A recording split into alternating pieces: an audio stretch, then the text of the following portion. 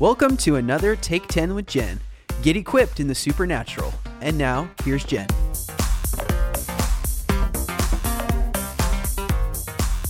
Welcome back to Take 10 with Jen, a supernatural podcast. I just want to make sure you're getting this podcast each and every week, so be sure to subscribe, rate and review it, and share it with all of your friends.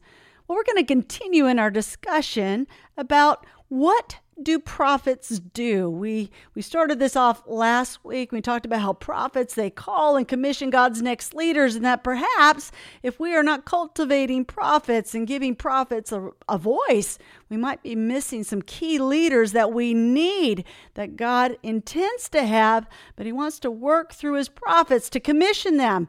And so it's something to consider.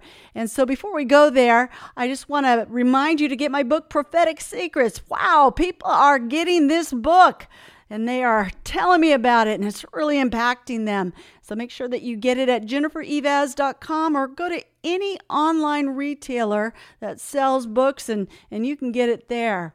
And so back to our topic, what do prophets do? Ephesians 4 verses 11 and 12, it says that there is an overall leadership responsibility to all the fivefold ministers that are mentioned in that passage, but also including the prophets. It says he himself gave some to be apostles, some prophets, some evangelists, some pastors and teachers for the equipping of the saints, for the work of ministry, for the edifying of the body of Christ.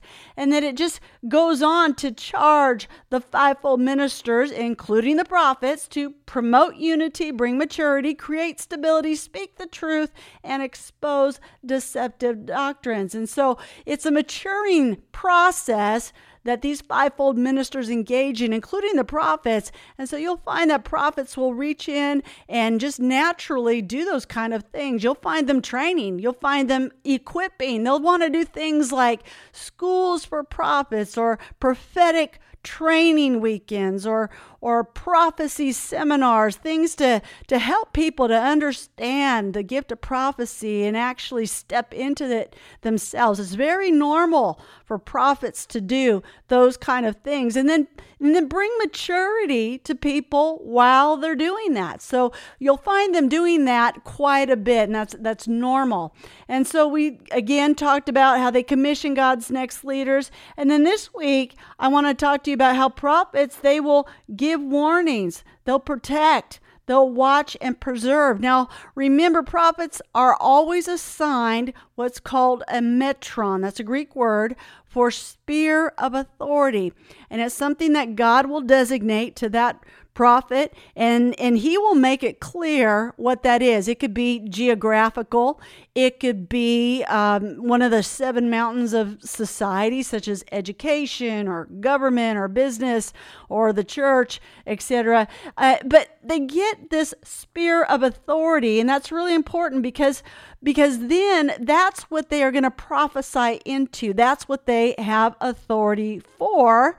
And so the Lord will begin to speak to them about that assignment. And so with that, you'll see that they'll get dreams, they'll get visions, they'll carry a heart for it, they'll carry a passion for it, they'll want to protect the people that are connected to that assignment. They'll watch over them. They'll try to save them when there's something coming towards them that's going to destroy them.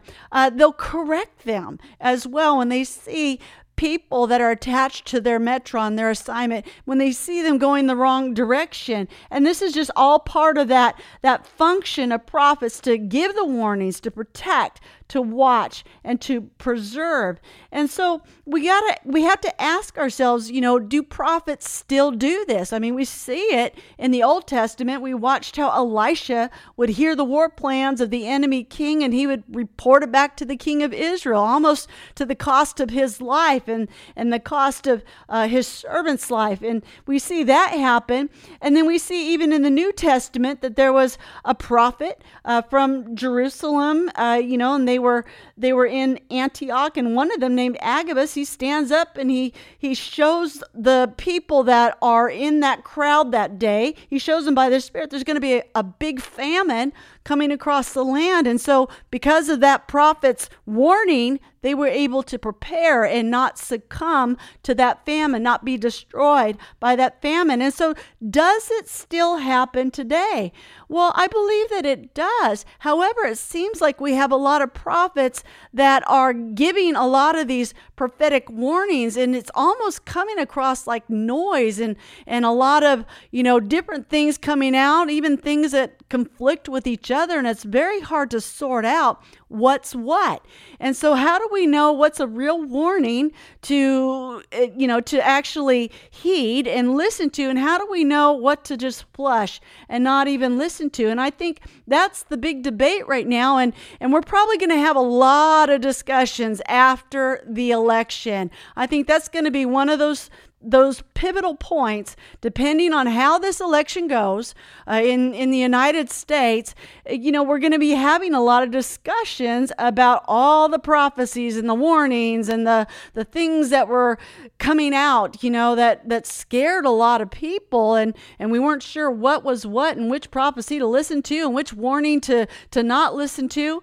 And so we're going to have to sort through all of that, and I believe after the election we will, and we're going to have a lot of discussions and a lot of learning curves as a result of that. But here's some things that I know in regards to prophets that are going to skew the word that they think they hear, because a lot of things are filtered through the lens of the heart. You can get a right word from God, a right prophetic word from the Lord, from the Holy Spirit. I mean, it's pure, it's totally right on. But if you have things in your heart, it will do a voiceover over the pure word of the Lord, and it will come out the wrong way. It'll come out something that the Lord never intended.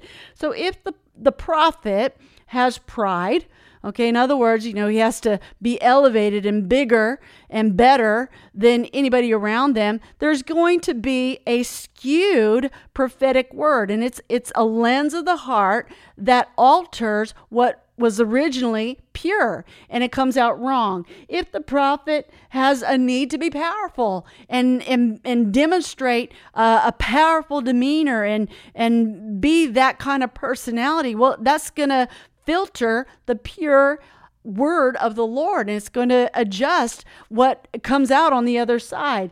If there is an anger problem in the prophet, if there's angry at something in society, if they're angry at a politician, if they're angry at the church, they are definitely going to give a wrong word that originally comes to them the right way, but it will filter through that anger, and it will come out all wrong. I see this all the time. If I can go ahead and nitpick a little bit, I see a lot of prophets, they make very bad, negative assertions against God's church. They do it against God's church, mostly in America, maybe some other countries, but it seems to hit America a lot. And you know what?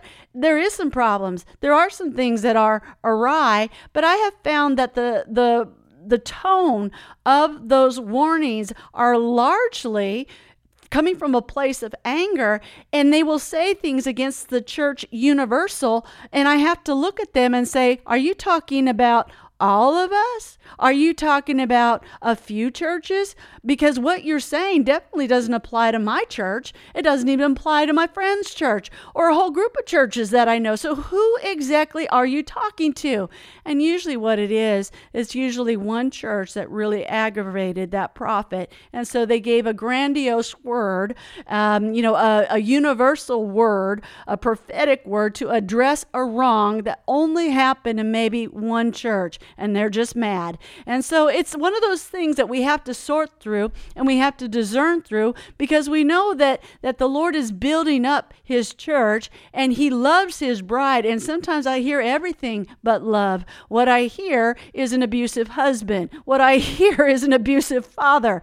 And that's one of those things that I've taken note of. And I'm very cautious about accepting any prophetic word against the church when I realize that that's not about my church. That's not about many of my friends' church. That's probably something that prophet needs to work out and probably forgive.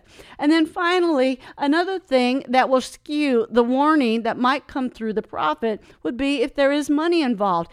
Anytime there is a book involved. hear me now. Anytime there is a book involved, I can guarantee it's going to be a negative prophecy. It's going to be an angry prophecy. It's going to be a destructive prophecy because those prophecies sell big. Anything that actually says to the people of God or to a nation that God loves you, and it's a prophetic word, but God loves you, He's happy with you, He's excited about you, He's embracing you, those things don't sell. And so those words actually don't get the mileage that perhaps these other ones definitely do. These negative ones definitely do. And so it's easy for a prophet to default into that kind of rhetoric and that kind of language. And so one of these things about warnings, I would really, really like to call every prophet into a heart check about the warnings of the Lord. Truly call them into a heart check, because if anything is functioning here in the heart that isn't pure from the Holy Spirit, you will never give a real warning. And my concern is mostly about when a true warning comes. Have we just gotten tired of it, and will we not heed that warning when a real one comes because of all of these phony ones that have been out there? And so it's just something to think about, and I think it's something to pray into, that Lord Jesus, you would purify the hearts of your prophets, especially in America, that the words of warning that truly need to come would come from a pure place. In your name we pray. Thank you once again for joining me for Take 10 with Jen, a supernatural podcast. Now help me get this podcast and other resources around the globe. Just go to jennifereivaz.com and hit the donate tab. Thanks again for listening to Take 10 with Jen. For more resources and to become a partner, visit us at jennifereivaz.com.